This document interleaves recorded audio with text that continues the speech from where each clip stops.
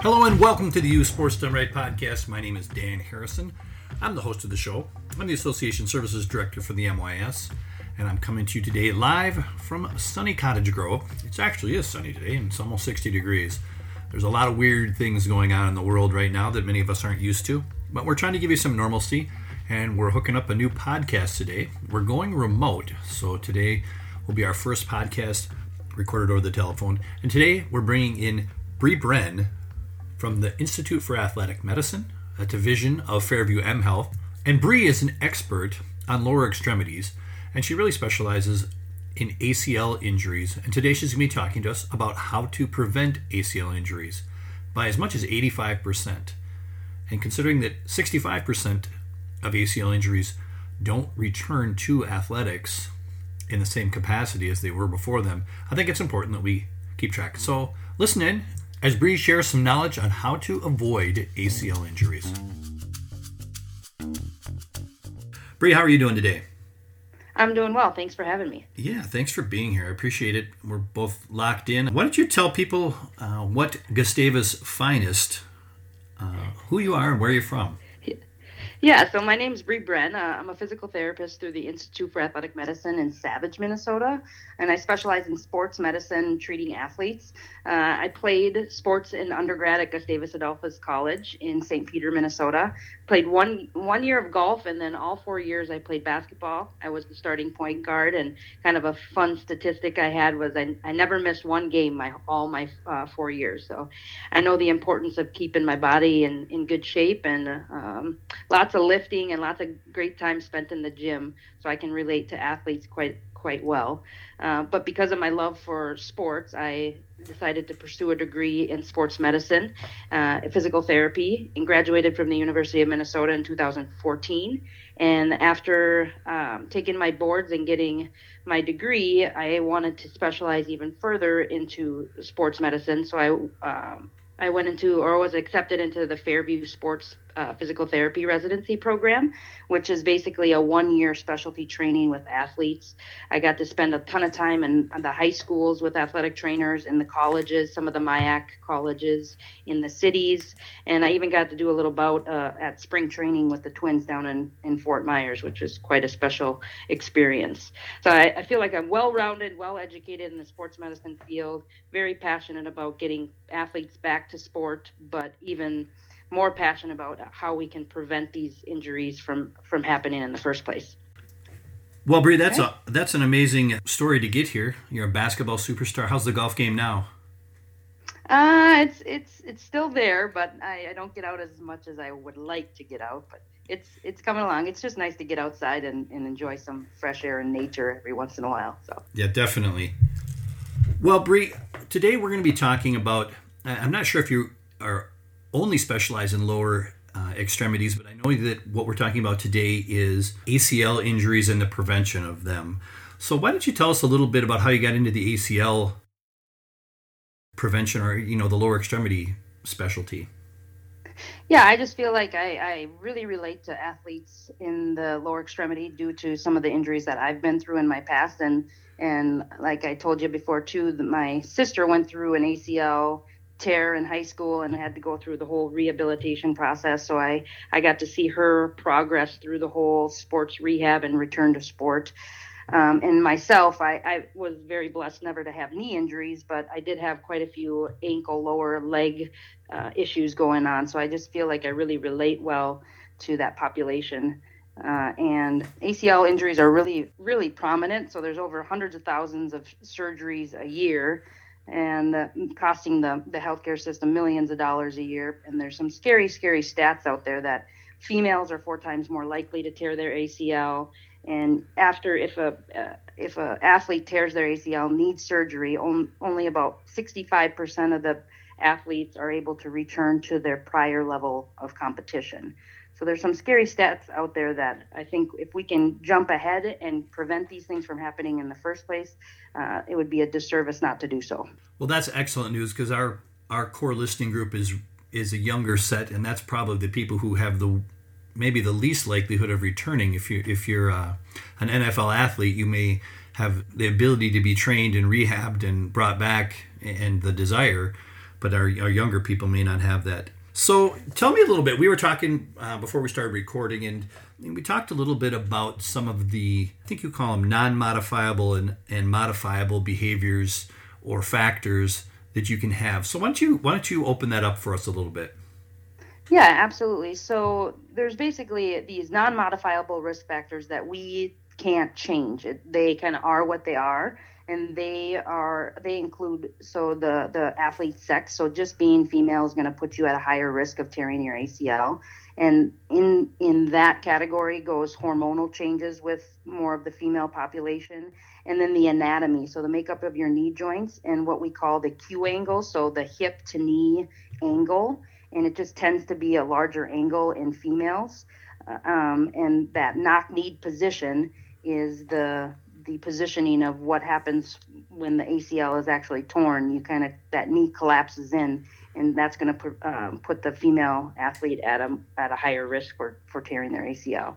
And then, so those are things that we just can't change. They kind of are what they are, but there's modifiable risk factors in which we can change, and those include hip and core strength, and then landing mechanics, really focusing on teaching young athletes how to properly absorb forces and land properly and get really strong in their core and hips. So I've seen a little bit of research or teachings on those things. Why don't you talk to us a little bit about, why don't you start off and you maybe tell us about what we can do from that strength in the core and what kind of, everybody's pretty much locked at home right now when they hear this. Are there things that they can do, activities they can follow that might give them something to do during the day when they're going stir crazy? Yeah, I mean, there are a ton of prevention programs out there. I don't know if you've ever heard of the FIFA 11 Plus is a soccer kind of related dynamic warm-up routine. There's a PEP program, but all of these programs are very similar in their makeup. So there's a warm-up component, a strength component, some plyos, some agility, and some balance. So warm-up would be something similar to a jogging forward, jogging backwards, shuffle down, shuffle back, little karaoke, butt kicks, high knees kind of things. And then the strength component would include some squats, body weight squats, lunges. Going into plyos, you could do some jump squats.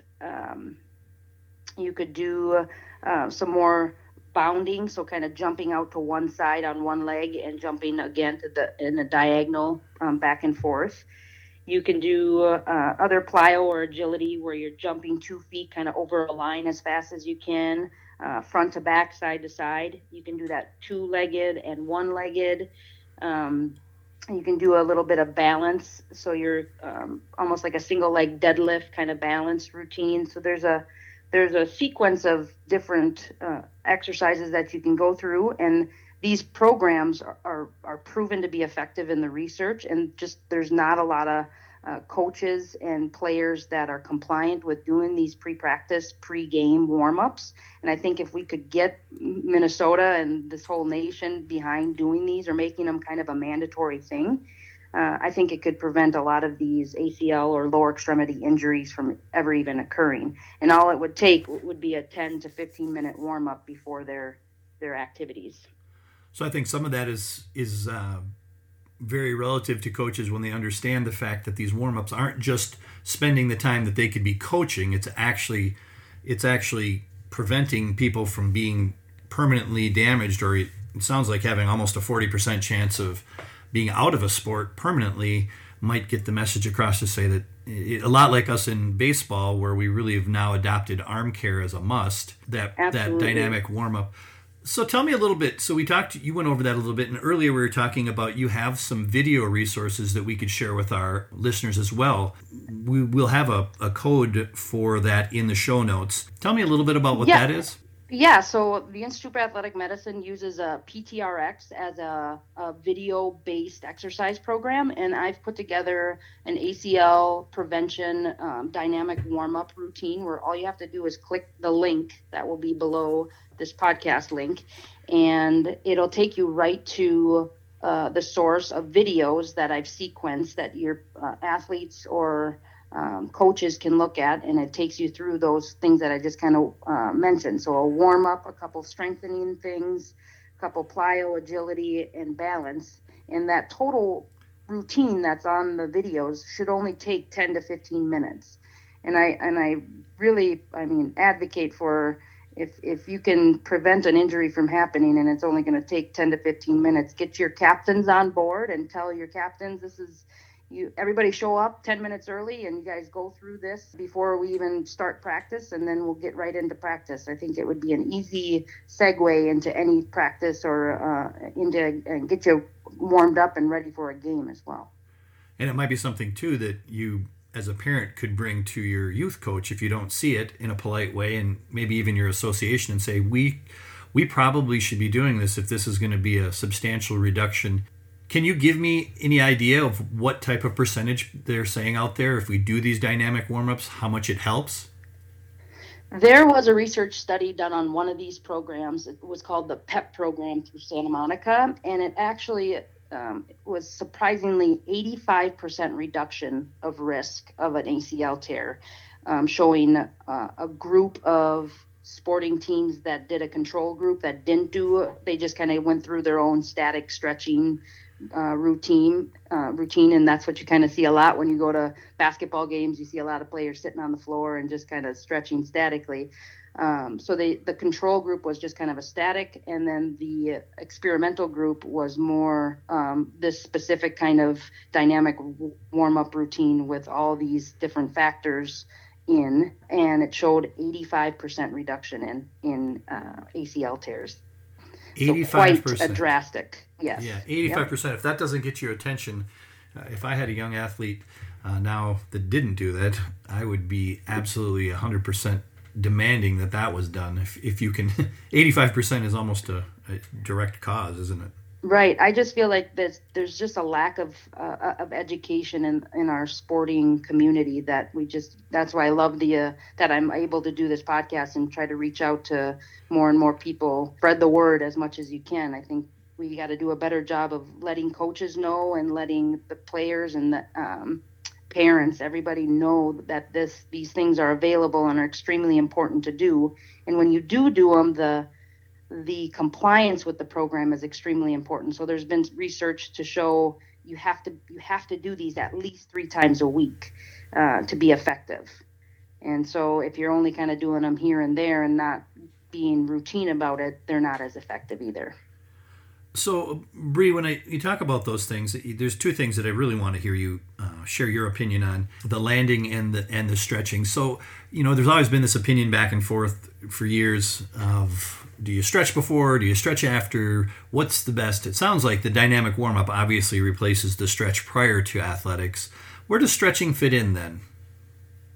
Yeah, I would say definitely it's gone away from the static stretching mode. So just, the leaning over, touching your toes, stretching your hamstrings, and stretching your calves, and and kind of doing the butterfly for a static stretch. It's gone away from the static stretching and really have tended towards more of a dynamic, get your heart rate going, get your blood flowing a little bit, to stretch the muscles that way, to prep yourself for the activity that you're or sporting event you're about to take place in.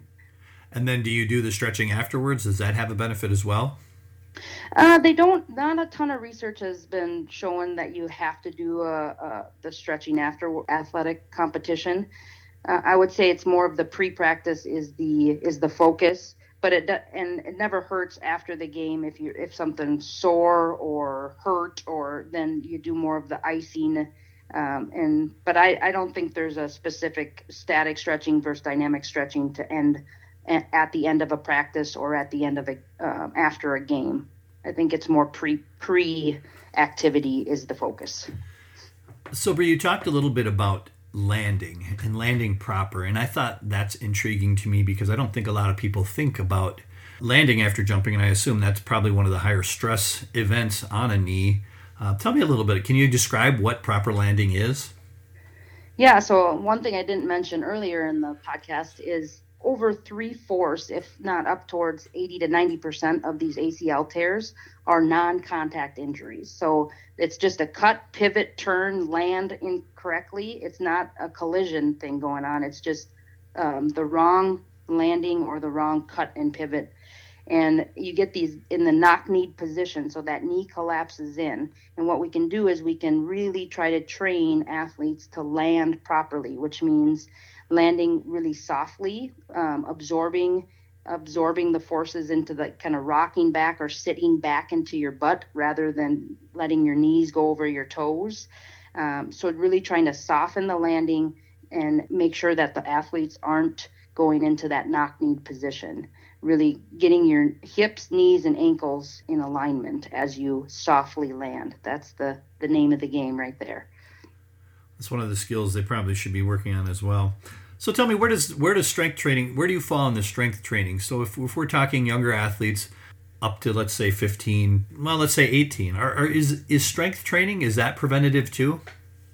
100%. I think it's extremely important if you want to be an athlete and continue to be an athlete through high school level, maybe into college. And if you're one of the lucky chosen ones to go into pro, you really need to be compliant with at least 3 times a week strength training program. And that's usually means getting into the weight room and lifting some weights and again, making sure your technique and that you're working with somebody that you're not doing damage to your body or putting yourself more at risk for injury by moving improperly as you're lifting. So I think the coaching is important too, but I'm a big advocate for strength training in athletes, especially core, hip muscles. That's kind of your power, where all your power comes from. So the stronger your glutes, your butt, the stronger your core. I think those are the main muscle groups that all athletes use no matter what your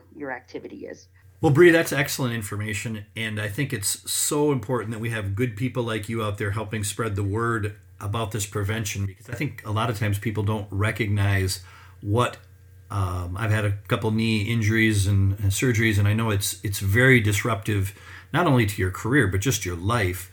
So I appreciate you doing that. And I think it's important that people are out there looking for information to get educated on it. And your videos that we have on here are going to be excellent. Is there anything else you'd like to tell people about that? Just the education is the main thing. Spread the word. Use the video programs that I've provided underneath go to that link and look at those videos. If you guys have any questions or concerns, please reach out to me. I work under the Institute for Athletic Medicine, and we are scattered all around the metro area. We have 28 clinics, and we are happy to help you guys. And my email address is bbren1@fairview.org, and I'd be happy to answer any questions you may have about ACL prevention programs. Bree, I really appreciate you taking this time. I hope you and your little one, I know you have a small child, are doing well and being safe. And I appreciate Absolutely. the fact that we can get this information out to people and that you're a great resource for them. So thanks for being on the show today. I appreciate it. And we will Thank you talk for to having me, soon. Dan. Yeah, thank you. Hey, I want to thank you for joining us here on the podcast today. I hope life is treating you well. Please keep up your social distancing. Keep practicing your sports. We'll get through this together soon, and we'll all be back together playing sports. Thanks a lot.